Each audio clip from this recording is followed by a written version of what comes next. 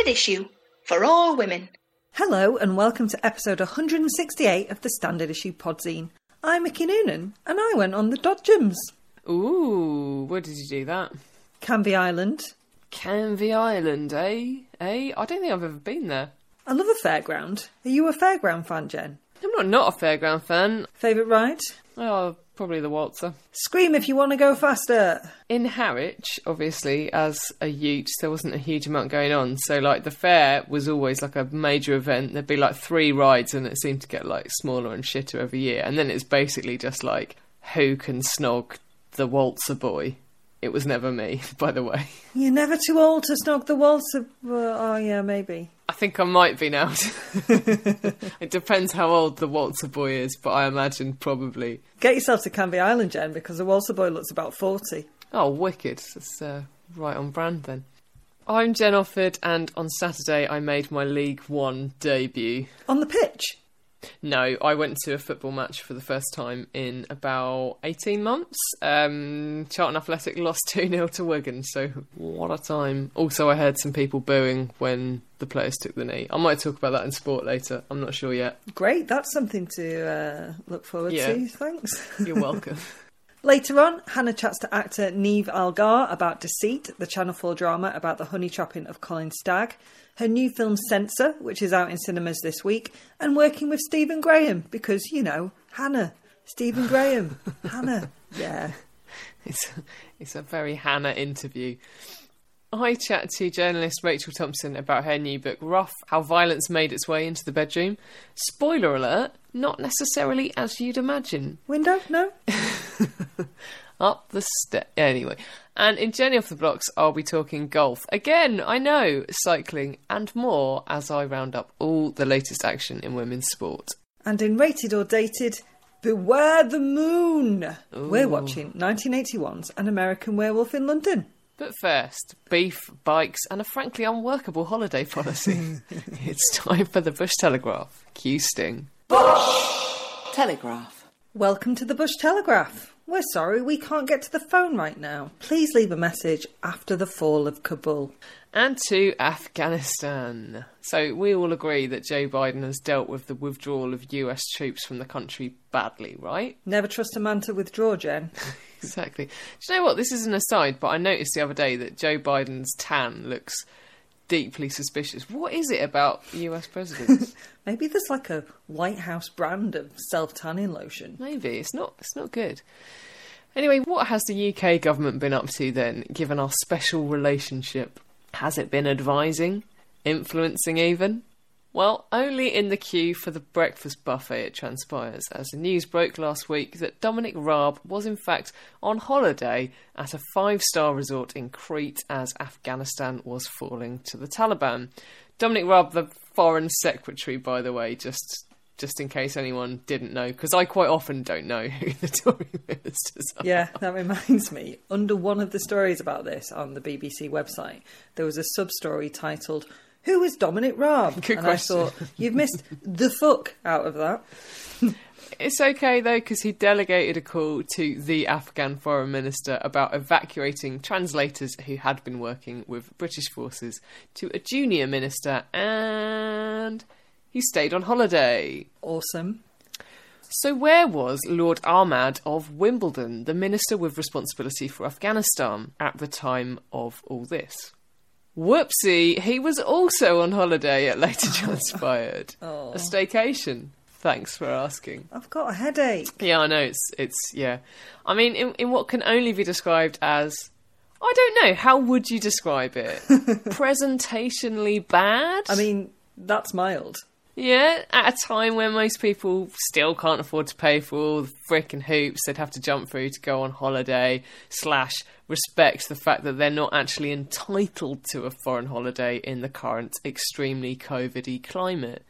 Disorganised? Yep. Bumbling? Mm-hmm. Mind-bogglingly selfish, grossly negligent? Those last two are my favourites.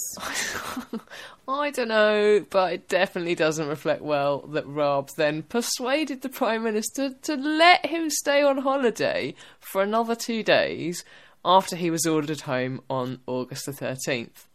He eventually landed back in Britain in the early hours of Monday, August the 16th, after Kabul had fallen to the Taliban. I'm going to leave you with the words of our very own Hannah Dunleavy, who I think summarised this quite simply on Twitter when she said, "I make a podcast with 2 other people and even we have a rule that everybody can't be on holiday at the same time." She's not wrong. Who says the Conservatives don't have perspective? Me! And I doubt I'm alone, as Liz Truss continues to make like Father Dougal and tout trade deals with Australia, Brazil and Canada as big, when in fact they are small and far away. And yeah, I know Australia's geographically massive, but population and trade-wise, not so much. They've got loads of racism and misogyny, but we're not short on those here. Do you know what is close and enormous, Liz? Europe! Go figure. Oh. Still, perhaps Liz Truss realises she's going to have to roll out the big guns to sell these new trade deals to the British public, and 10 new trade envoys have just been announced. It'll come as no surprise to you that 8 out of those 10 cats are men, and one of the women is Kate fucking Hoey. Oh, God, Christ, we're doomed. But are we? Now, I like to think I'm grown up enough to admit when I've made a mistake, Jen, and I've got to say I might be eating my words, if not Nando's chicken, because that deal with Australia looks guaranteed for success at least, because Truss has appointed former cricketer Ian Beefy Botham as Britain's trade envoy to Australia. Oh, what a relief. What a relief that she's chosen a man pretty universally hated in Australia and who once tweeted his Mr. Dick Dangle to the world. He reckoned he was hacked, but Botham does have previous on getting his shredded wheat out. In his last balls delivery as a professional cricketer, he, quote, "unzip my fly and hauled out the meat and 2 veg.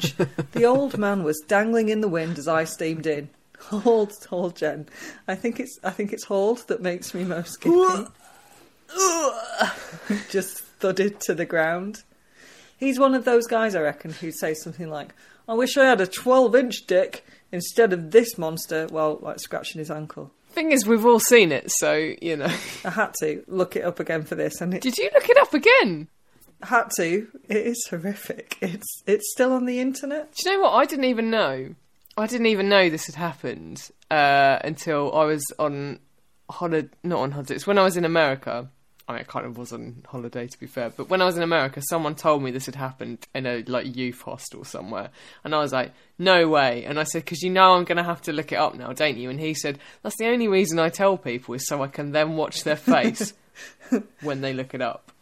Do you remember the polymorph in Red Dwarf? Yeah. The baby polymorph? Yeah. It looks like the baby polymorph. Yes, it does look like the polymorph. Thank you for ruining one of my favourite programmes ever, Jen. Sorry. Anyway, I didn't think I'd be asking you this, Jen, but which star of the 1980s would you put in a government job? Over Ian Botham? Yeah, certainly not under Ian Botham. Dogtanyan, Short Circuit, Mr. Johnny Five.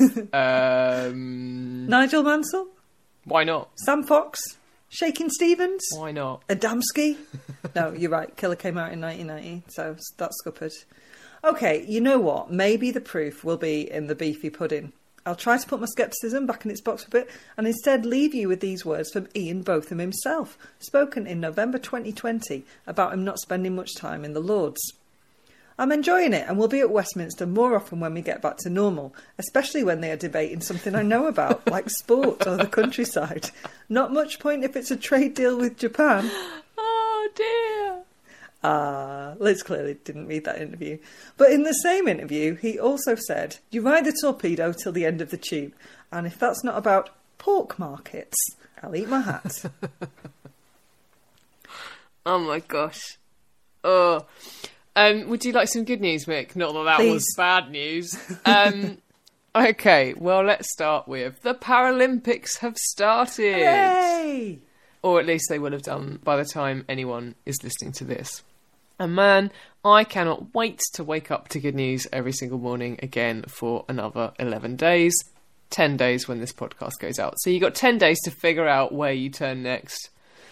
I was going to say exit strategy, but under the current circumstances, that just seems bad in every sense. They don't go well, Jen. They don't go well. They don't. In the meantime, let's move on to this because there is more good news and fuck knows we need it. Over in that there Scotland, 6 pilot schemes have been set up by Transport Scotland to give free bikes to children from disadvantaged households. Hooray! Under plans announced last week, the pilots will test a number of different ownership, loan and subscription models in order to assess inclusion and accessibility before rolling out on a larger scale. That is good news. Good luck, Scottish pilot plan. May you fare well. Well done, Scotland. More news next week. Well, you have equal pay, but, they're not equal, are they? Sexism of the week. It's that time of the week where, as a weak, emotional woman, I'm wussing out. Seriously. I mean, I know time and time again it's proven that women have flaps of steel. Not least because a hell of a lot of women push a new human out of those very flaps. But not me, not this week. Because I was going to talk about the latest Observer piece as part of its collaboration with the excellent Femicide Census, looking at what happens to the children of women killed by men and highlighting the lack of support in the UK for these traumatised youngsters. But I feel bleak just reading that sentence out. Just to let you know, activist and former solicitor Clary O'Callaghan and Karen Ingala-Smith, chief executive of NIA, a sexual and domestic violence charity, founded the Femicide Census, and they estimate that at least 80 children a year in the UK are left motherless by femicide. It is bleak, but it's important reading, so please do have a read. I will retweet it from our @StandardIssueUK Twitter account. But anyway, I wanted to have a bit of a positive spin on this week's SOTW, so let's do that, eh? Lord knows we need it. Incredible, indefatigable gender data gap fighter Caroline Criado Perez has a weekly Invisible Women newsletter. I have mentioned it before, I shall mention it again. But she recently launched an initiative to support the newsletter, which is free to read but not free to produce. At first, the £3 a month was just a way of supporting CCP, but now she's created a membership-only area for the paid-up GFPs. That stands for Generic Female Pals, by the way. So GFPs can use the space to trade tips on fixing default male issues, share their expertise, or, ask for some, and generally plot world domination. And by that, I mean equality and PPE that actually fucking fits women. You can sign up to CCP's newsletter at newsletter.carolinecriadoperez.com. It is always excellent and a font of incredible, beneficial information. Indeed, I'm looking forward to my next pair of running shoes being specifically designed for women's feet because, who knew, they not only need to exist, but they already do. CCP knew. That's who knew. Hurrah! I'm joined by Rachel Thompson, senior culture reporter for Mashable and author of the new book, Rough, How Violence Has Found Its Way into the Bedroom. Hi Rachel, thank you for joining me. Hello. The title of the book obviously it sort of seems fairly self-explanatory what it's about, but could you just give me a little bit of a flavour of the kind of things you cover and also why you wrote it, because it's actually inspired by a sort of personal experience you had, right? Yeah. So basically the book is, I think there's two main things that it covers. The narratives of sexual violence that we don't always hear about, the narratives that are almost excluded really from kind of mainstream sexual violence conversations. And then the second element is it's about how systems of oppression manifest in our sexual culture and the ways that your identity can present a way that someone can harm you in a sexual context. I started thinking about grey areas, basically, which is a topic that is explored in the book. I wanted to explore those kind of more nebulous, difficult to define areas of sexual violence. It is very tricky, isn't it? Because I think, the statistics speak for themselves in terms of what actually is legally classified as sexual violence. 1 in 5 women, this is just that we know about, experience sexual violence in their lifetime, which is a horrifying statistic, but I would argue that it enormously underestimates the problem because just through, conversations with female friends. So I want to talk a little bit about that idea of grey areas. Most of the women I know have experienced something that we would definitely classify as sexual violence, but we don't call it that. And even now, maybe at the time we didn't know it was sexual violence, maybe we did. And then it's one of those things that you think about and you kind of ruminate on, and then later on you go, oh yeah, no, that was definitely really dodgy. But even now, at the point of knowing, we still don't call it that. Why is that? I think there's a lot of reasons why. This is actually like phenomenon, but I hate the word phenomenon when we're talking about this issue in particular. So essentially what this is it's something called unacknowledged rape or unacknowledged assault. And so there needs to be a lot more research done on this topic, but psychologists are looking at it, and basically it's hugely prevalent that a lot of survivors of sexual violence, and they estimate that it's like anything between like 30% and 88% of sexual assaults just go completely unacknowledged. And that means that the person that's gone through that experience, that violation, they don't recognise what's happened to them as rape or as assault, even though it has all the hallmarks of rape and of assault and meets that legal definition.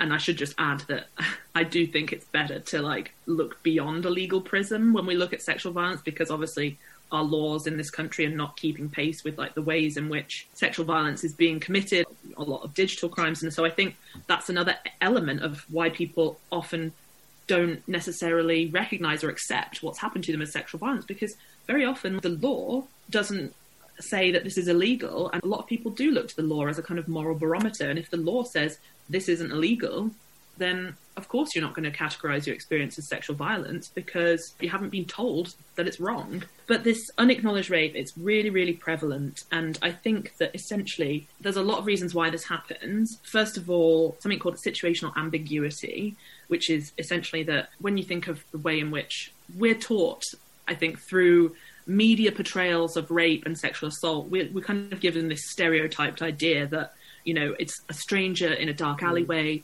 and that it's someone that you don't know. But in fact, actually, the vast majority of assaults are committed by people that we know.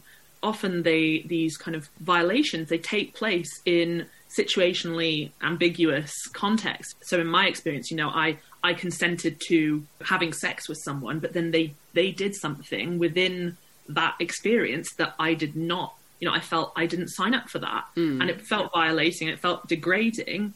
And it took me about a decade basically to acknowledge that that actually was sexual assault. But I didn't call it that for 10 years. It's only when I actually started researching this book that I came to realise and accept. And that's, I think, because it was not this violent stranger rape. It was someone that I really fancied, someone that I wanted to go out with, and someone I wanted to see again, even after that assault took place. One of the things you talk about, which is the language around this stuff, is sort of key here, isn't it? Because you talk about the nebulous way that media covers these things. Non-consensual sex and rape are the same thing, but they sound very different, don't they? Those two expressions sound very different, and one sounds much worse than the other. Yeah, this idea of referring to something as non-consensual sex, I think once you start to call something sex, then you do not frame it as violence. And so this is another element that feeds into this unacknowledged rape and unacknowledged assault. We grow up in this environment where, you know, you see the conversations unfolding online, you know, an allegation against a high-profile person, and you see all of these vile comments underneath it on Twitter, for instance, that'll be like, well, you know, why didn't she leave? And like, oh, well, she said yes, though, didn't she? And, you know, you just look through that and you just think, what? You question yourself. You question, like, was that sexual violence? You're led to question yourself. You're led to, like, not really believe yourself because this is just what society tells us. You are going to be doubted. And also, it's really sad to say this, but it's like, what's the point? Is it worth speaking up? But I think also, I have reported a sexual crime to the police before, and I was strongly discouraged by the police from pursuing it because they were just like, it's not going to be very nice for you if you do. That's horrific. Yeah, it is, but that is the kind of situation we're in. I want to just look at the law for a minute, because the law is quite interesting, actually, and it doesn't say what I was expecting it to say. In the legal definition of a rape, one of the criteria that has to be fulfilled for it to be classified legally as rape is that the accused does not reasonably believe that the other person has consented. That is extremely hard to prove, is it not? Yeah, I would say so. Does the law need to change? We're living in this country where rape is essentially decriminalised. Our existing laws that, you know, are in place for rape and sexual assault, they do not protect us. They do not protect survivors. And I feel very conflicted when it comes to the law, because I feel like there needs to be a bit of scepticism. I think carceral feminism, for instance, like, is very much this idea that, you know, the only way to solve gender-based violence is to increase kind of convictions and to create legislation. And I think that fundamentally misses the fact that certain communities, like, for instance, black and brown people, are going to be disproportionately stopped by the police, and sex workers, for instance, don't feel safe and they don't feel comfortable being able to report crimes that have taken place because they're worried that they themselves will be arrested. I'm very sceptical that the law will provide solutions from that perspective, and also just looking at the data as it stands, even with laws in place for things like rape and sexual assault, like, they aren't working. There is obviously the argument that, you know, we have a real problem when it comes to, like, digital sexual violence, you know, things like cyber flashing, things like deepfake pornography. The law has not been keeping pace. So you have huge gaps in the law that mean that basically tech companies can ghost the people whose content, you know, has been uploaded to the internet, and they don't have to do anything because there's no law in place. There was a law professor that I spoke to who talked about the expressive value of a law. On the one hand, you've got a law that's created that will lead to convictions and things like that, but she talked about this expressive value being like, you know, essentially it raises awareness and it sends this message to people that this is illegal and it's morally wrong.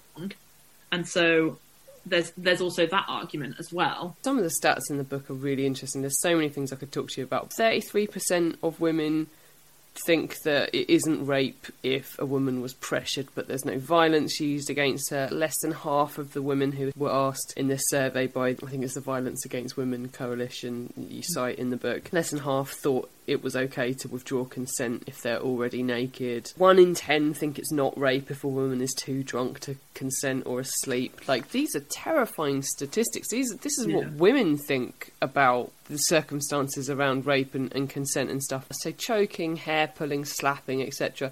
This is all kind of quite a, for want of better words, normal part of sex. Over a third of UK women have reported this, according to stats in your book. Again, something I know from my experience of reporting a crime to the police. They actually routinely ask you when you report a sexual assault about whether the perpetrator ever tried to choke you, basically. That's like a routine question that they ask in a sort of sexual violence, domestic violence case, which I thought was kind of terrifying because, again, I do feel like it's a very mainstream thing that people do now. So there are things that by law you can't consent to. You can't consent to your own death, and you can't consent to certain levels of violence against you, which, as you point out in the book, criminalises some consensual sexual activity between people. So what is the line? It's an interesting question. So, yeah, what you're referring to, obviously, is the R.V. Brown case from, I think it's 1993. And so, essentially, there was a ruling where basically after a years-long police case of, like, they basically surveilled a group of gay and bisexual men who had been basically engaging in consensual BDSM acts, and then eventually a group of them were given convictions. I think it's an example of institutional homophobia and also kink phobia. It's a problematic ruling, but it is the reason why in English law we have this legal line of what is essentially the border of what you can and can't consent to. So, for instance, you cannot consent, as you say, to your own death. You cannot consent to certain level of injury. I think it's something beyond like trifling injury. So if it kind of penetrates the flesh in any way, then that's something beyond what you can consent to. So, for instance, it doesn't just apply to injuries, because there are exceptions, for instance, in a sporting context, in a surgery context. It does mean that things like body modification, like tongue splitting, that's illegal, and it's led to like actually recent convictions of a guy, I think he was kind of works in piercings, and he had been involved in consensual tongue splitting, and he got convicted for that. But yeah, it basically means that regardless of whether you've consented or not to, for instance, you know, like choking in sex, under the law in this country, it's considered illegal.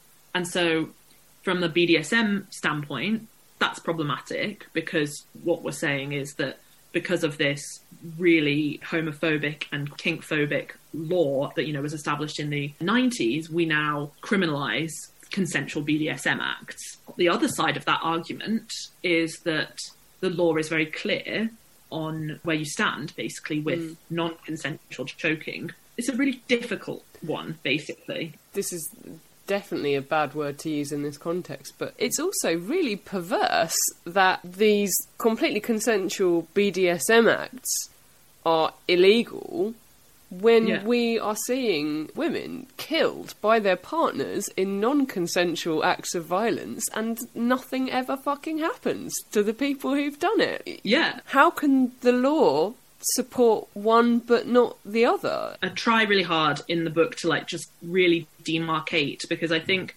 often in media reporting on rough sex, which I think because of all of the coverage that came out of the rough sex defence, essentially everybody grouped kind of rough sex, be it consensual or non-consensual, into just one big umbrella term that I just think, on the one hand, you're talking about consensual BDSM acts that are being practiced safely and with consent, at the core. And on the other hand, you're talking about sexual violence and, non-consensual choking that is not being practiced safely, does not have consent. And I just think there's a real problem in the way that the media in this country conflates those two very different things and creates a lot of confusion in the public's minds as to what we're actually talking about. But, as you say, even though there is that, common law principle in place that means that you cannot consent to certain injuries, you cannot consent to your own death, that argument, the rough sex defence, was still being used in court in these horrific cases of women who'd been killed. So it legally actually should not have been, permissible to use that defence in court. And so, that's why I think a lot of the kind of legal community, or a lot of law professors, are very sceptical that even now the rough sex defence has been banned. They're just like, will this actually change anything? Because it was already illegal. So to the question posed by your book, how has violence found its way into the bedroom? The obvious answer is porn. But that's not the only answer. And in fact, furthermore, there's not actually any research that definitively supports this, is there? Yeah, so again, this is a very complicated issue, because I feel that there is a kind of flattening of discourse when we talk about what's causing sexual violence, right? And very often you'll get, you saw it quite recently, I think, with the Everyone's Invited movement, and a lot of people, talked about porn being the cause of rape culture. And this is something that's not been proven in academic research. And there are a lot of issues in terms of basically just the methodology of some of the studies that have proven an association, but they don't prove a causal link. Those two are very different things. It's a very tricky thing, because I think in this country, as you'll have noticed with the the porn ban that they tried to bring in a few years ago, there is an effort to limit access to porn. And, there is, I think, an understandable backlash to that as well, because that's something that would severely affect sex workers and their income. And I think that it would also, from a kind of personal freedom, it's essentially legislating the erotic imagination. And there's a very understandable backlash. And I think that sometimes the argument of, which obviously, as I've said, hasn't been proven, but this argument that, porn is causing sexual violence is used as a kind of argument for legislating pornography and basically banning people's access to it. And so I think that it requires a bit more nuance than has been given in a lot of media reporting. But I think because we have this issue, people are really reluctant to go into the kind of stereotypes and the tropes and the misinformation that it does exist in mainstream pornography on these kind of tube sites, the free porn sites. And I think that it's a real shame that I certainly don't feel free to speak critically, because I don't want my words to be misconstrued as yet another argument to ban porn. And I think a lot of people feel that. They feel that tension. But I do think a lot of young people, because we're not getting robust sex education, I literally had nothing as sex education. I was just shown. Oh, you just get told don't get pregnant and don't get an STD, don't you, basically? That's pretty much it, yeah. Yeah, and they're just like, you know, it's going to hurt the first time you have sex and then that's it, which also not a great thing to kind of create this idea that pain is default in women's minds and young girls' minds. You know, there are so many issues that I could go into, but because young people are curious and they also get nervous when they are about to maybe have sex with their boyfriend, girlfriend, whatever, for the first time, they want to know how to do things. And so, of course, instead of literally going up to their mum and being like, Mum, can you tell me how to give a blowjob? Like, do you know what I mean? Like, people will look it up on porn. But, you know, you have to understand that obviously porn is entertainment. It's not education. So it's not going to be thinking, oh, let's make sure that we've got consent negotiation in this scene. Let's make sure that, you know, a condom is used. Let's make sure we're not disseminating harmful tropes about women of colour. Let's make sure that this scene, which features a BDSM act, let's make sure that we're actually, you know, using all of the protocols that the BDSM community would typically use. I think a lot of adults will recognise this is entertainment, this is a fantasy that's playing out on a screen. But young people who aren't necessarily aware of that and who are just like, I want to know what sex looks like, will be like, oh, okay. I think that's right, and that certainly seems to make sense. And, you know, that anecdotally, a lot of things that I've read seem to support that. But what I would say is that it is grown men in their 30s doing this stuff as well. Grown men who didn't necessarily grow up on a diet of much more easily accessible and hardcore pornography that children now have access to quite readily. So why is that happening? I think basically it boils down to misinformation yet again, and I think that there's another, as well as obviously, you know, young people who are curious about sex and who are kind of logging on and thinking, oh, that's what sex is like.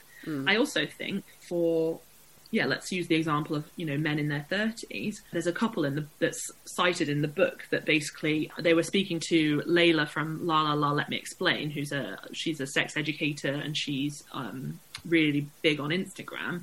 And basically the guy said that, you know, he basically had been choking his girlfriend during sex because he just thought that's what women want. And I think he got that idea from watching porn and thought, okay, that's just what sex is like, right? And she didn't say anything to him. And then one day he just was like, listen, like, why do you love choking so much? And she was just like, I'm going to be honest, I really hate it. And I only have been going along with this because I thought you really loved it. And he was like, I thought that you really loved it. And so I do think that even among adults, you know, even those statistics that you brought up earlier about, you know, the misconceptions that we have about consent, right? That, you know, people don't know what constitutes sexual violence. A lot of people don't know that consent can be withdrawn at any time. A lot of people still believe that it's just this one-off, like little, like almost signing a contract at the start of a sexual interaction that says no holds barred, anything goes. And you can't, you know, once you've said yes, then you don't have the right to withdraw that. And there's all these misconceptions about consent. But I think there's all these misconceptions that come from maybe watching porn that presents certain things as really, really mainstream.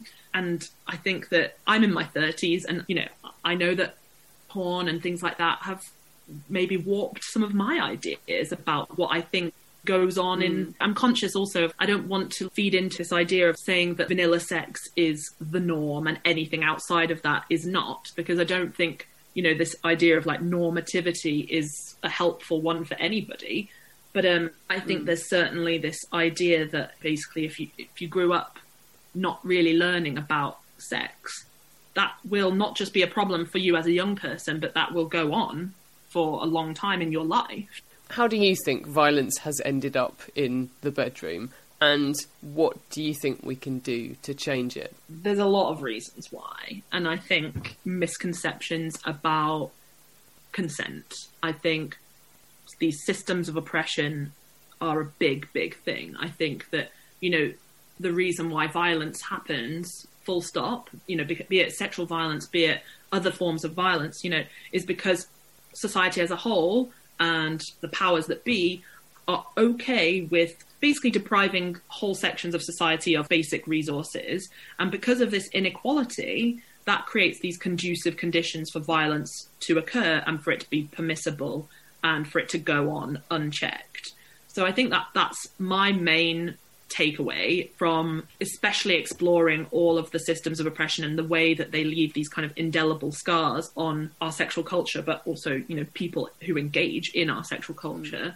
And I think that it's those conducive conditions that take place because we essentially live in this patriarchy. We live in a white supremacist patriarchy. And I do think that that's really the main reason. But I also just think that we need to start to think on a really basic individual level about ethical sexual behaviour and how we treat other people. And that's, I would say, a really important solution that I think that we should be all, individually taking responsibility for. Like, you don't have to love the person that you're having sex with, you don't have to like them, you don't have to want to see them again. But I think that you should afford them the kind of basic dignity and respect of just caring about them on a just very basic human level and not wanting any harm to come to them. And I just think that does that even need to be said? But after hearing from all the people I interviewed for the book, I was like, I think it does need to be said. It's so interesting. It really is. I could talk about this stuff for forever and ever and ever, but also your book has terrified me and made me never want to have sex again. No! Rachel, your book, Rough, How Violence Has Found Its Way into the Bedroom, is published by Square Peg on the 26th of August, which is tomorrow if you're listening to the podcast on Wednesday. Rachel, where can we find you on the socials to follow what you're up to? Yeah, you can follow me on Twitter. I'm on RVT9 on Twitter.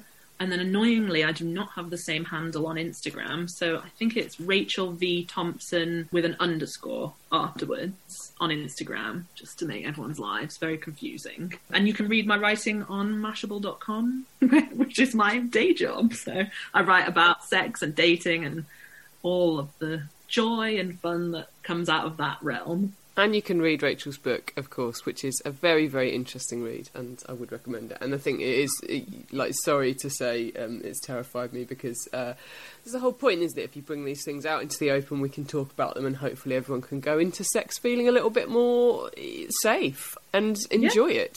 Absolutely. Yeah, to feel empowered and to feel good. Yeah, that's what I want. I don't think I'm asking a lot. No, I don't think you are either, Rachel. Thank you so much for joining me. Thank you.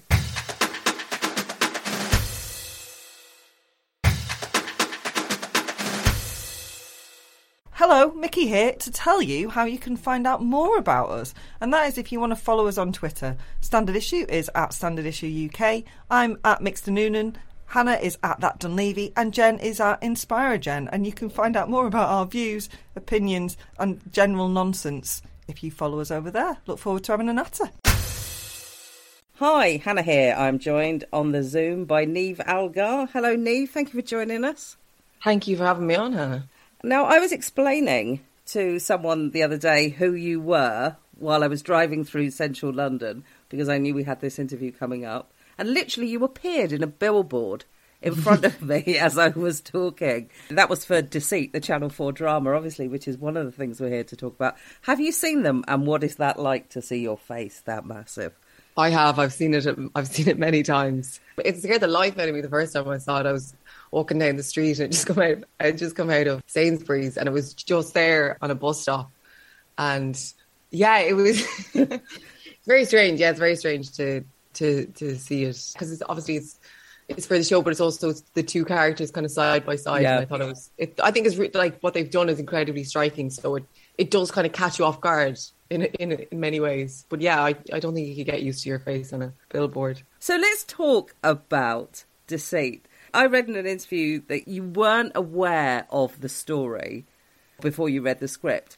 And I find that really interesting because, just to explain it to our listeners, it is the story of Lizzie James, not real name, the undercover detective who was sent to try to get Colin Stagg to confess to the murder of Rachel Nickell.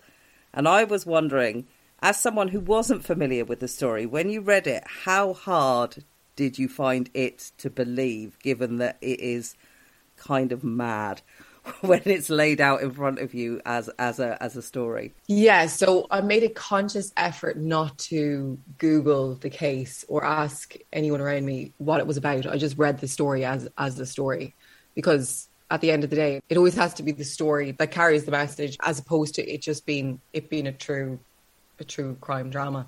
I was following Sadie's journey along the way, and what really struck me was just the way in which women were being treated and the way in which she was treated, and how it was just so horrendous how everything was just handled. And Colin Stagg, and then went down the rabbit hole of actually looking into the case and realising just how massive that was, how big of an investigation it was. And there's some parts of it where you couldn't kind of understand why you can completely get blindsided by the media in regards to what the public were being told.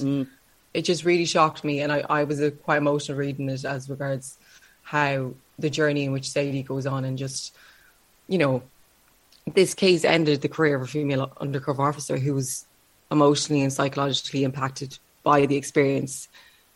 And for me, reading it was just hoping that female undercover officers wouldn't go through that again. And I think with the cultural appraisal of what we have now, I think it's very much, we can look at it and feel, really, really feel for this character, Sadie. Yeah, definitely. I think the thing that really, because I've seen all four of them, and the thing that really leapt out to me was the psychologist, who's played in a brilliantly just creepy manner by Eddie Marsan. At one point, he says that the chances of there being two men harbouring violent fantasies about harming women on Wimbledon Common at the same time was vanishingly rare. And I just thought, what universe does he live in?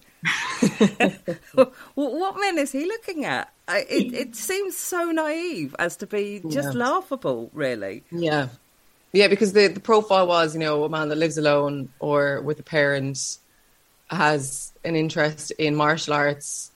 The profile was just so, you were describing the population,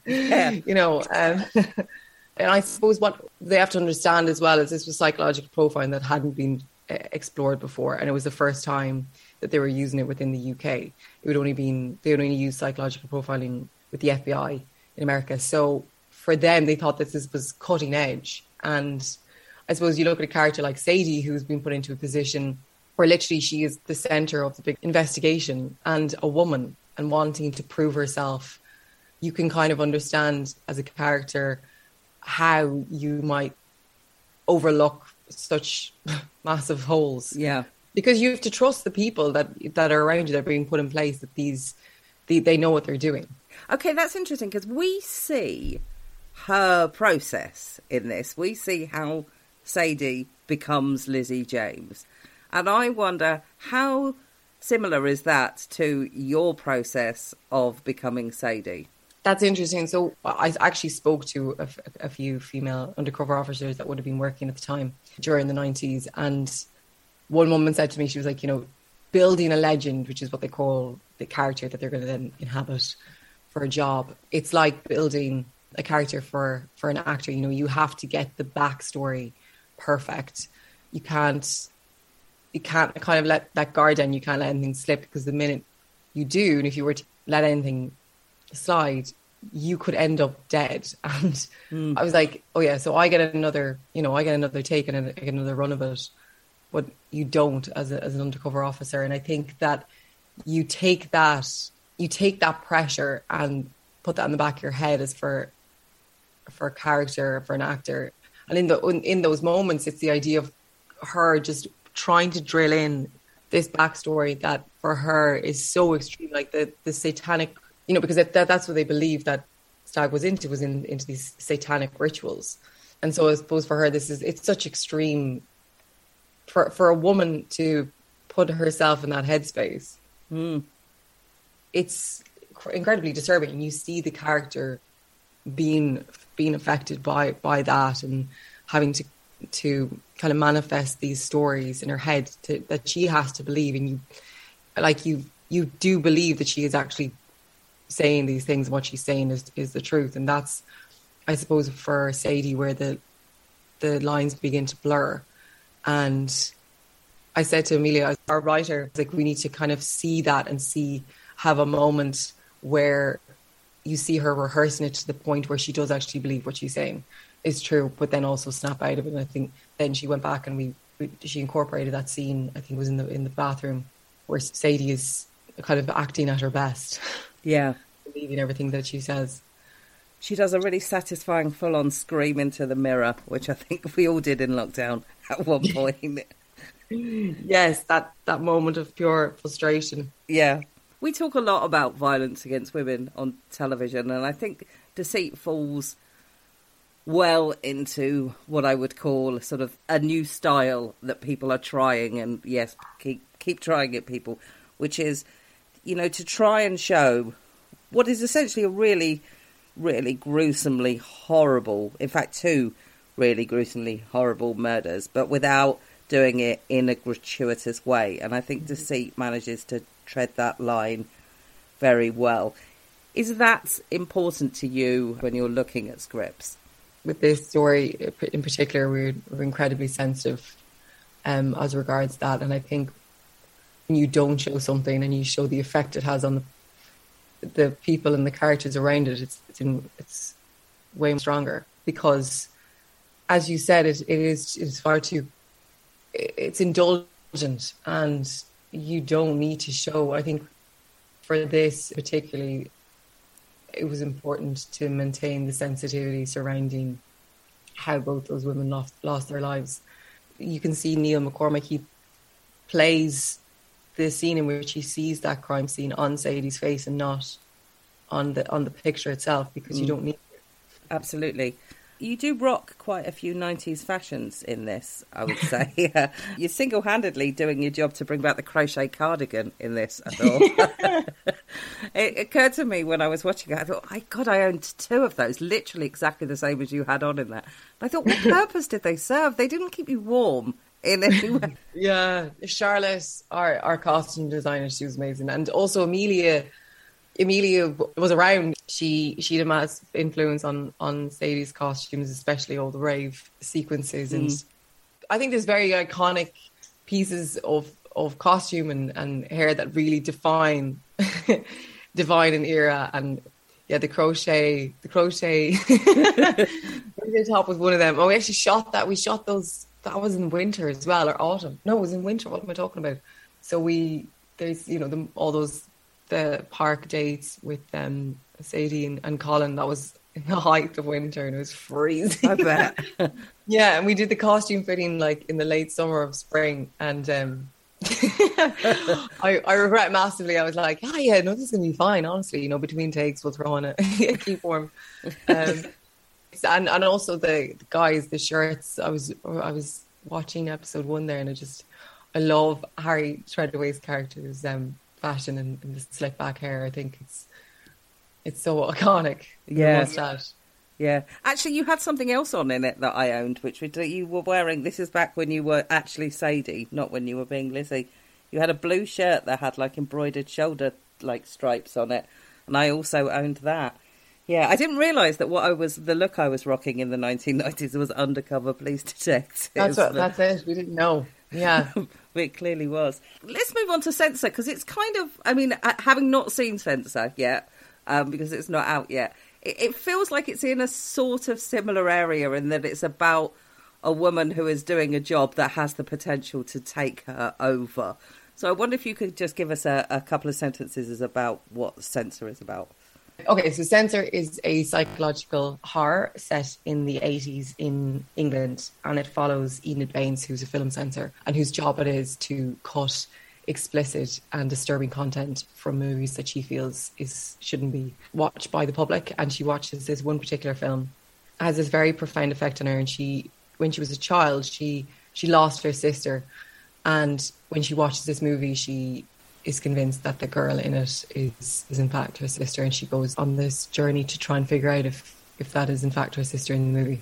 So tell me, Neve, are you drawn to the darkness, or do people just keep offering it to you? Because you do seem to have a sort of a real knack for women on the edge. Would that be the right way to say it? It's interesting because I've been asked that a lot recently, and I hadn't really thought of it until you start to look at everything. But I think that I'm always trying to find characters that I suppose in some way would be labelled a victim, but not to play them that way. Yeah, that's interesting. It's always, I never see people that have had something terrible happen to them or go through something traumatic. I never see them as victims. I see them as someone who've had these experiences and had to deal with it as best they can, and that event doesn't define them, if that makes sense. Absolutely. So I don't know. I think there's a huge amount of strength that goes with these women, and I don't put Enid and Sadie in the same bracket. I think they're very different. I think the stories are, yes, they deal with, I suppose, trauma, but I think everyone's got trauma in their lives, whether it's big or small. And with this character of Enid Baines, it was exploring the idea of repressed memories, and that for me was such a fascinating idea to delve into, I suppose, the part of the human psyche of repressed memory and psychological distortion. For me, it's just learning about that and trying to represent something that I suppose we haven't seen done before, and especially in a female character. We see that a lot with male characters' depiction in films, and I don't know, I think it's very important that we see a female's perspective of it. Absolutely agreed. And I will say that you talking about victims who aren't victims, your arrival in The Virtues, in which you turn up and knock a man out with the most incredible right hook. I'm guessing that isn't the first punch you've ever thrown, because that was spot on. I mean, that's the perfect example of that. A woman who we could feel sorry for, but somehow we don't, because she's fighting back, and quite literally fighting back. I'm guessing you did box at some point in the past. I did, yeah. But it was interesting that, because Shane talked about that and how he wrote the script. You know, he would describe, like in that sequence he described, as like, we see this woman on the driveway and she's getting harassed by her boyfriend, and looks like she's going to be in, you know, it looked like she's in danger. And what he's done there is he's had like Anna stand by the window, and he's just kind of going, no, wait. So wait for this now, you know. And what you do is you take a situation that we've seen done so many times before, but actually just flip it on its head and actually go, no, there's women out there that would be well able to look after themselves, and we are able to look after themselves. It's just with that Dina character, she's equipped in certain aspects of her life that she's able to control, and there's a physicality, I suppose, to her that she's able to call on, but emotionally she's not as equipped. You know, she doesn't. It's easier for her to kind of solve things in a physical sense as opposed to in a mental sense, because for her that's such an easier option. Do you know, looking at that experience, I mean, Shane Meadows, Jack Thorne, Stephen Graham, that's quite the sort of the triumvirate of brilliant men working in Britain at the moment. I'd like to know a bit more about working with Stephen Graham, because I bloody love him. He's a wonderful human being, Stephen is. I would consider him one of my very good friends now, and always checking in and seeing how I'm getting on. And working on that was, you know, it was my first introduction into TV, and I couldn't have gotten a better, you know, mentor through that in Stephen. And, you know, he said to me, he's like, you're only going to be as good in a scene as the person opposite you. So, you know, this is a teamwork. We have to work together to create this. There's no one singular person in a scene. If, you know, it's a combined effort, and that to me is like that whole experience is just to be generous, and you have to be generous in the sense of giving the other actor opposite you just as much as what you're going to do when you're on camera. So why he makes everything look so easy is because he's put hours in the night before to make it look as though he's just kind of come up with it on the spot. But he's a master at improvise, but that isn't just, you know, winging it on the day. It's come from hours spent the night before actually going through everything and kind of uncovering every kind of option you could have in that scene. And that is why he is so good at what he does. He makes it look effortless because he works incredibly hard. In the Virtuos, he has something, and actually you have a touch of it in Deceit. A kind of visible miasma, even though that's like an impossible thing to have, in that you can almost sort of smell him through the television. And there are bits in Deceit where Sadie's sort of just so hungover, so drunk, so messed up, so sweaty that she sort of also has that feeling about her. So, yeah, I mean, fantastic achievement. Thank you. I'm sure you smell absolutely delightful in real life, but Sadie seems like she had something else going on there. I wanted to ask you one more question, because while we're on television, I can't not mention Raised by Wolves, which for me it's interesting because I watched it because Ridley Scott had made a television programme, but I genuinely don't like sci-fi, and yet I loved it. Oh, great. I mean, that's completely different kettle of fish to working with Shane Meadows, I would imagine, but how was that for you, being on that massive, massive stage? Yeah, it was a whole other education into filmmaking. It's, you know, you're using your utmost imagination to create this world, but also at the end of it, at the center of it, it's still like a family drama but set on a different planet. And so, yeah, it was mind blowing to be working with the likes of Ridley Scott. Childhood was kind of defined by his movies, and so I think for me it was just trying to absorb as much of the knowledge that was being handed out on set, and to get given an opportunity to play a character like that. Like, I've always wanted to play an action character, and that, you know, that for me it's just that turning up and playing. You know, it didn't feel like work. Can you talk about anything else that's up next, what you're doing next, or is that all under wraps? I'm currently just in Ireland filming a project with Florence Pugh, The Wonder.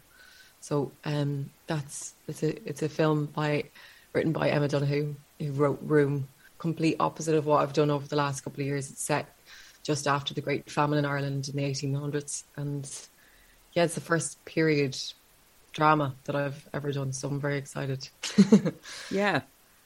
Oh God, that period is so interesting. I love Irish history. Are people able to communicate with you? Are you on Twitter? I am on Twitter under Niamh Algar, and on I'm on that. I'm on the Twitter sphere. What is your relationship with social media? Kind of limited as much as I can, but I do love Instagram. I just love photographs. I'm a sucker for a good meme. So there's a whole generation now that don't know anything but social media. So, you know, I look at my nieces and nephews, and they learned how to use a phone before they could walk, which is crazy. So I think I've just embraced it and just kind of realised this is just a second language now. Oh, Niamh, this has been an absolute pleasure. Thank you so much for your time. Thank you, Hannah. It's so lovely to chat to you. You play ball like a girl! Go on, do one, kid. Jenny off the blocks. Welcome to Jenny Off the Blocks, that time of the week where we do a wheelie in celebration of all things women's sport. Is a wheelie actually a BMX move, term? I think it's probably just those dickheads showing off on Kingston High Street, isn't it? But I don't know. You get where I'm going with this. So I left you on a tantalising cliffhanger in today's intro where I told you I might return to the story of my first football match in 18 months in today's Jenny Off the Blocks, and look, here I am. So I don't want to keep going on about this issue because I am relatively sure that you'll all agree with me on this, given that you would probably find this podcast too woke, in inverted commas, if you were not in agreement on this. But look, can we, if we don't already, all agree once and for all that booing players taking the knee is really shit? I was really aggrieved to hear fans of my club booing players who took the knee on Saturday, and it actually ruined my entire experience of the match. I mean, I'll be honest, the fact that we went on to lose 2-0 really didn't do much to improve my experience, and also I recognise my enjoyment of the matchday experience isn't really the point here, but I have to say I felt really ashamed to be standing alongside people who were booing the players, and it was just a really horrible way to start the match. Now, I've been tweeting about all this already, so I won't go on, but I thought it was worth saying, even to people who probably do agree with me on this, because of a random conversation I had with a stranger on Newington Green at the weekend, who I was asking about her church. Hello, Roberta, if you started listening to the podcast after our conversation. She told me that the Black Lives Matter sign outside their church had been defaced, and that they'd initially thought they would just sort out a new one, but they were now umming and ahhing over whether it was actually more important to leave it there so that the people in their echo chamber could see that this is a real thing that's happening. Prior to Saturday, I don't think I really understood that this booing is a real thing, that it's just kind of isolated incidents here and there. I know we saw it in the England matches, but it still feels quite disconnected to me. So it isn't, and I think we need to do something about it. Right, onwards and upwards, more golf, because that's something women do now. Congratulations Anna Nordqvist, who won her third major title at the weekend after claiming victory at the Women's Open in Carnoustie. Is that how you say it? I hope so. With 12 under par. England's Georgia Hall, who you may remember I spoke of last week, finished second on the leaderboard with 11 under, and she was tied with Sweden's Madeleine Sagström and the US's Lizette Salas. It was apparently thrilling, with a six-way tie at one point, and Nordqvist said she could only dream of winning the British Open. Georgia Hall features again after she was picked alongside compatriots Charlie Hull and Mel Reid to represent Team Europe in its defence of the Solheim Cup title in the US next month. Hall and Hull, it's hard to say, qualified automatically, while Reid was one of the captain's picks made by Scotland's Catriona Matthew. Leona Maguire is the first Irish woman to make the team. Also captain's picks Celine Boutier, Matilda Castren, Nana Koerts-Madsen and Madeleine Sagström, while Anna Nordqvist, Sofia Popov, Emily Pedersen and Carlotta Saganda all qualify automatically. And the Solheim Cup starts on August the 31st, and you can watch that on Sky should you be so inclined. And now something I am, truth be told, a bit more interested in, and that is the BMX World Championships. A huge congratulations to 22-year-old Bethany Shriver, fresh from her crowd-funded gold medal at the Tokyo Olympics. She's only bloody gone and won the Women's BMX World Championships to add another trophy to what is already looking like quite a full cabinet. She's the first woman to hold both BMX Supercross titles at the same time. It's a comfortable victory after the title holder, American Elise Willoughby, crashed out, and she said afterwards that she felt pretty chill about it. I am so excited to see how her career unfolds. That's all from me this week. I'll be back with more women's sport.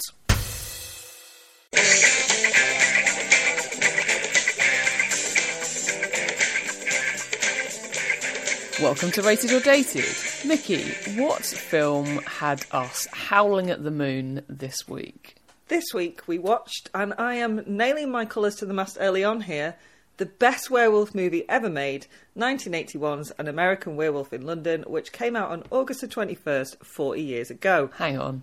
Best werewolf movie ever made? What about Twilight? Best werewolf movie ever made, 1981's An American Werewolf in London. Smart, funny, scary, and with the most accurate depiction of Yorkshire you've ever witnessed. Seriously, that pub scene could have been filmed in my old local, the Big Six, in case you're wondering. This John Landis oddball horror comedy is filled with dark humour and gory thrills. But wait, actually, I meant to stay impartial for a bit, right? Right. So let's have some facts. I mean, more facts. What I just said were facts. Anyway, An American Werewolf in London contains one of the best werewolf transformation scenes out there. That is not me talking, it's the Oscars, which not only gave the award to Rick Baker, but created the Academy Award for Best Makeup and Hairstyling category just so they could pay tribute to Baker's astonishing work on American Werewolf. Baker went on to win the Academy Award for Best Makeup a record 7 times from a record 11 nominations.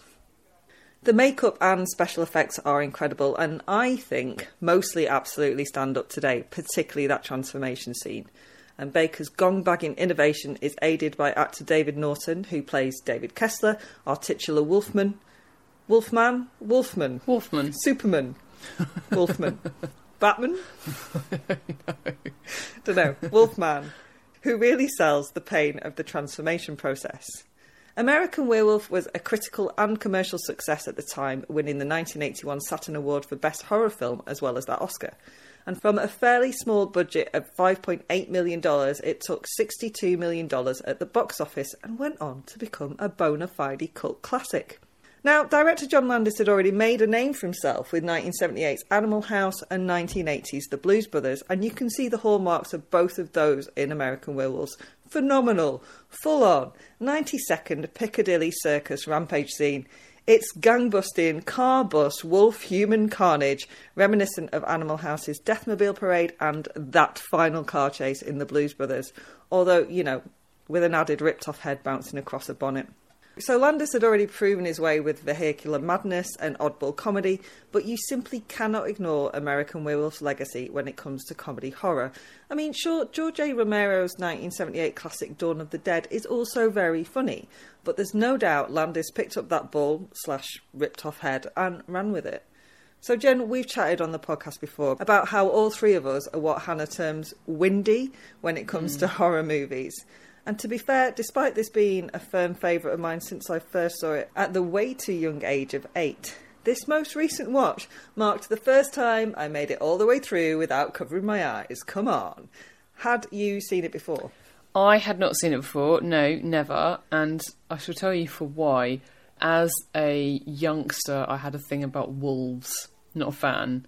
Not as in Wolverhampton. Not like a sexy thing about wolves. And not like Wolverhampton Wanderers. I didn't have a thing for them either. Like, I was really scared of wolves, mostly because of Morgrim the Wolf in the BBC Narnia adaptation. I mean, that is terrifying. It is terrifying, but the reason why... I still don't really like looking at pictures of Morgrim the Wolf, but... One of the reasons Do you do it often? Do you test yourself? No, every now and again my fucking brother texts me a picture or something like that and just be like, and I'm like, I hate you. Yay, siblings. Yeah. So, but it's mostly because he looks like part like a man and part like a wolf, but not in the way that your like a wolfman does. No, like a part thespian with like a drawn on like little black nose and like the badgers and the... Anyway, I digress. I'm going on a Narnia thing here. I'll get off it. Right. Jen, come out of the wardrobe. I'll try. I fucking hate the wardrobe. Right, I'm back. So I was a bit scared of wolves as a youngster, so this is something that I have managed to avoid. I think I was actually scared of the Thriller video, which of course is also made by Landis. Landis and Baker, yeah. And I have to make a confession at this stage, which is that knowing as I am, as Hannah says, a bit windy about horror films, I did actually Wikipedia it before to read what was going to happen and to have a better idea of where to not watch. And so I did have to cover my eyes, or actually what I did was just pull my glasses down my nose a little bit so that I couldn't see what was happening on screen when it happened. Okay, so me asking, had you seen it before, I should have probably said, did you see it this time? I listened to it all, I just didn't watch all of it. So what I did was, I read the plot in Wikipedia, and so I watched the first time Jack comes back, but I didn't want to risk the second and third times. Yeah, Jack was the bit that used to scare me. Yeah, it's just the idea of it made me feel quite gippy, to be honest. So in Wikipedia, the entry is, a yet more decomposed. I was just like, I'll leave that. And I didn't watch the decapitation scene. Oh, that is funny though, because it's the arsehole policeman, and you just see the head bouncing across a bonnet. But that whole scene is absolutely outrageous. Yeah, I missed quite a lot of it, to be honest. So that's what I've not seen. I listened to it all though, Mick. It sounded hectic. Okay, well, actually the plot is pretty simple. Two American college kids, David and his pal Jack, played by a marvellous Griffin Dunne, and he is probably my favourite character, even though I couldn't watch him for a good 2/3 of the film until recently. Anyway, they are backpacking around Europe, kicking off their adventures on the Yorkshire moors. It's wet, because Yorkshire, and so they seek shelter in the Slaughtered Lamb, a pub inhabited by some incredible British acting talent, including Brian Glover, David Schofield, Lila Kay and Rick Mayall. None of them are pleased to see these two young bucks, and when Jack asks about the pentagram on the wall, the locals get hostile, mutter the warnings, beware the moon, and stay on the roads, lads, keep clear of the moors. I went Lancashire instead of Yorkshire then, and forced David and Jack to leave. Obviously, they immediately accidentally wander onto the moors, oops, and are attacked by a marauding wolfman. Jack is killed outright, David is savaged, and just as the wolf is about to finish him off, he's shot by the locals, who, it turns out, do have a conscience after all.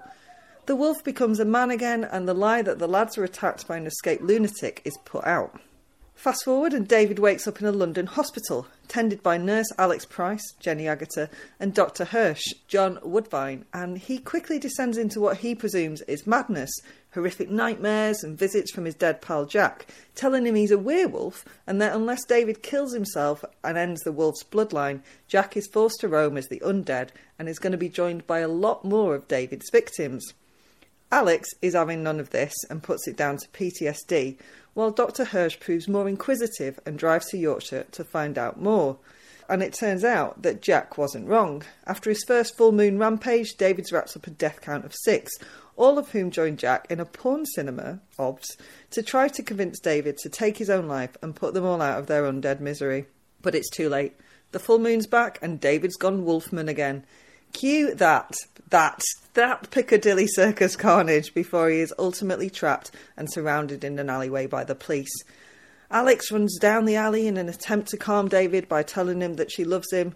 Wolf David appears to recognise her for a brief moment before he lunges forward and is shot by police. Bum bum bum bum bum bum bum ba dang a dang dang a ding a dong dong blue moon. Well done, Mick. Thanks.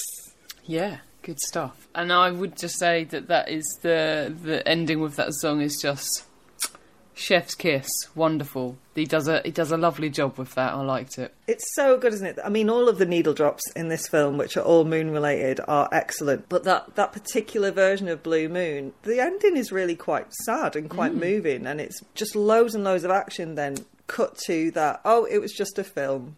I like that a lot. It showed the humour in the film, I thought.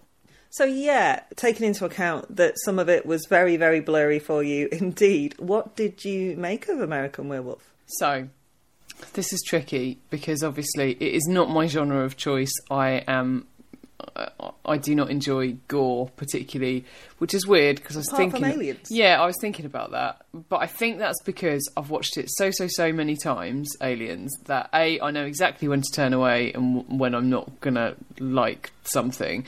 And also I think you become massively desensitised to it because you've seen it that many times. Yeah, I think this is my Aliens because I watched this when I was very young and you watched Aliens when you were like way too young for it. And also I don't know what any of the stuff actually looked like because I didn't watch it. And so like it's kind of like gory. When you read a book sometimes, but you know, like some horror films it looks daft, it doesn't look real, and sometimes it does. So I don't know, but it's like when you read a book and you have to imagine it, and sometimes what you imagine is way worse than what it actually is. So I might have seen it and been like, oh yeah, that's funny, but I mean I don't know, I'm looking at your face now and I'm thinking maybe I wouldn't have done.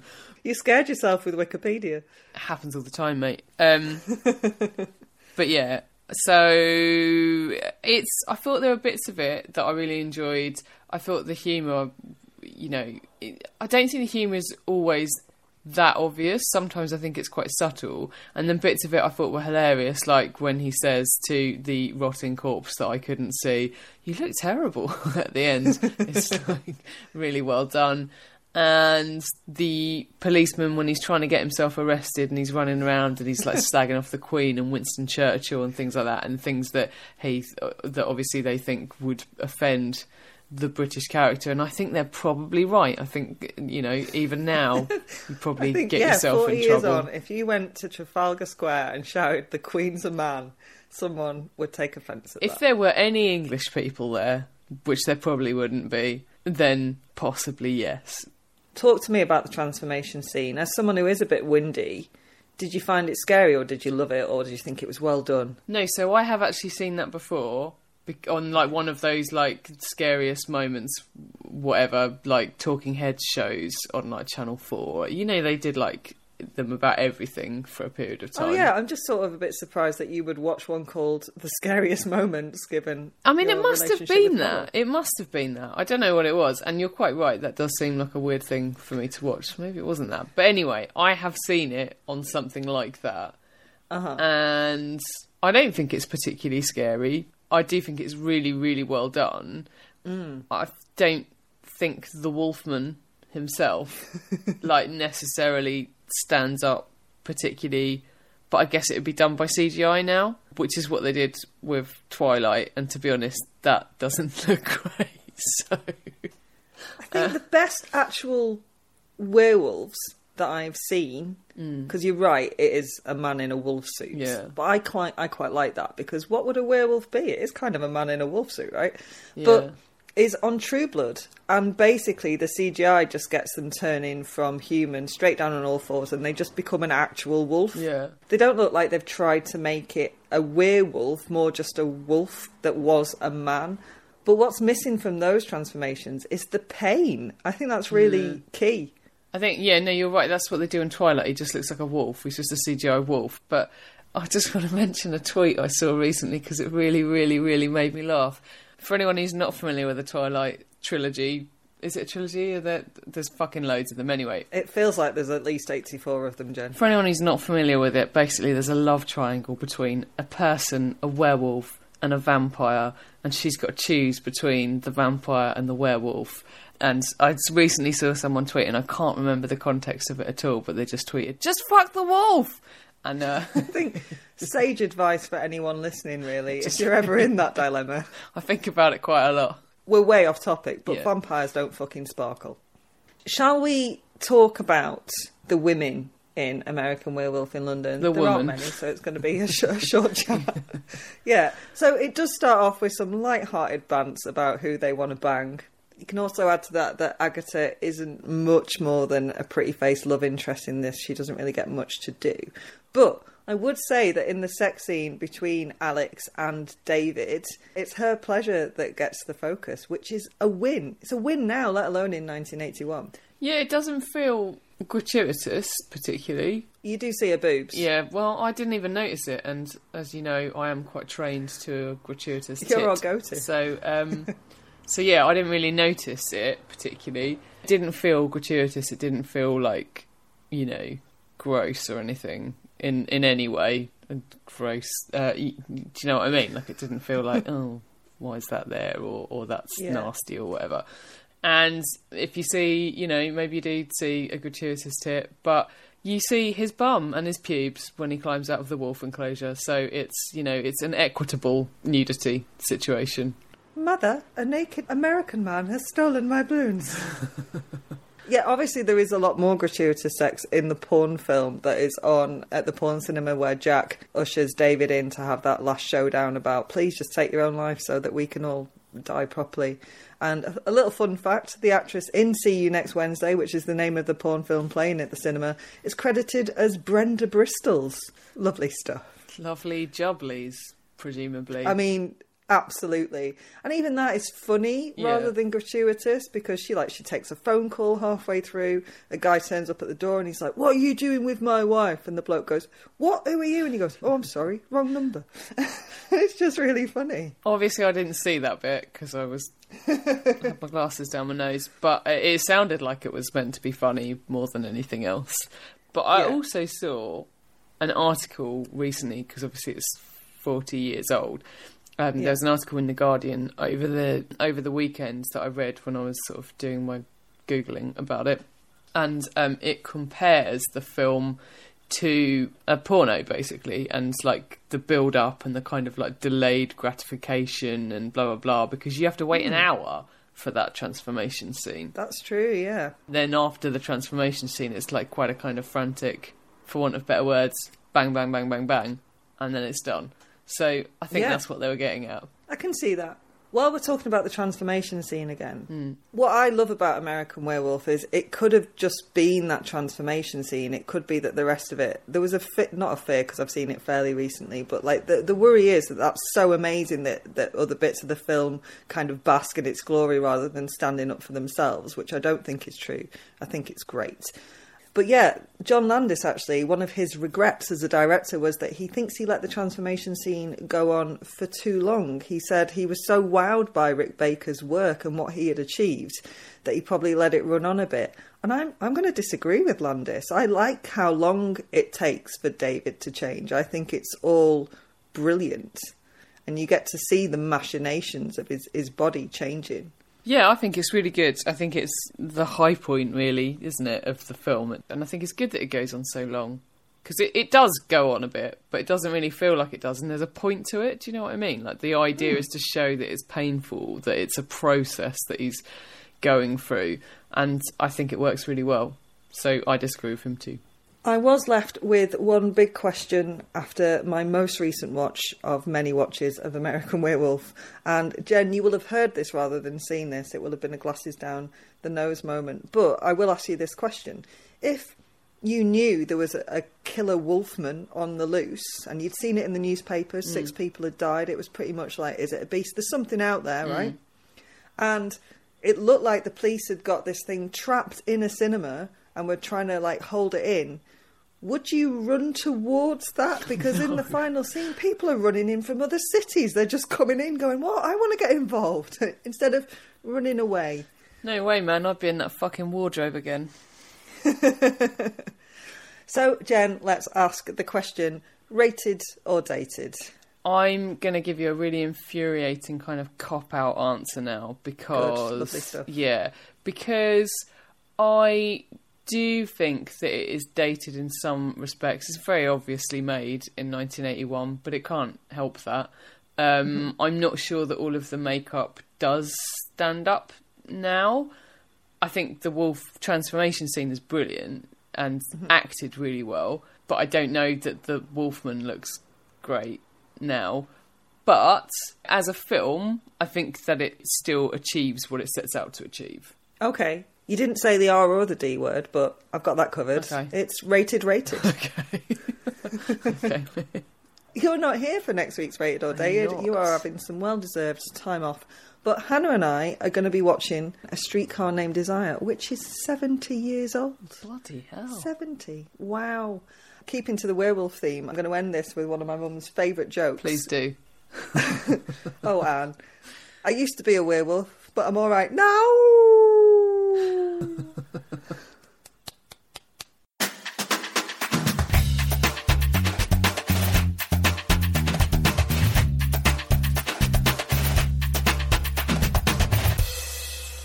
Standard issue for all women.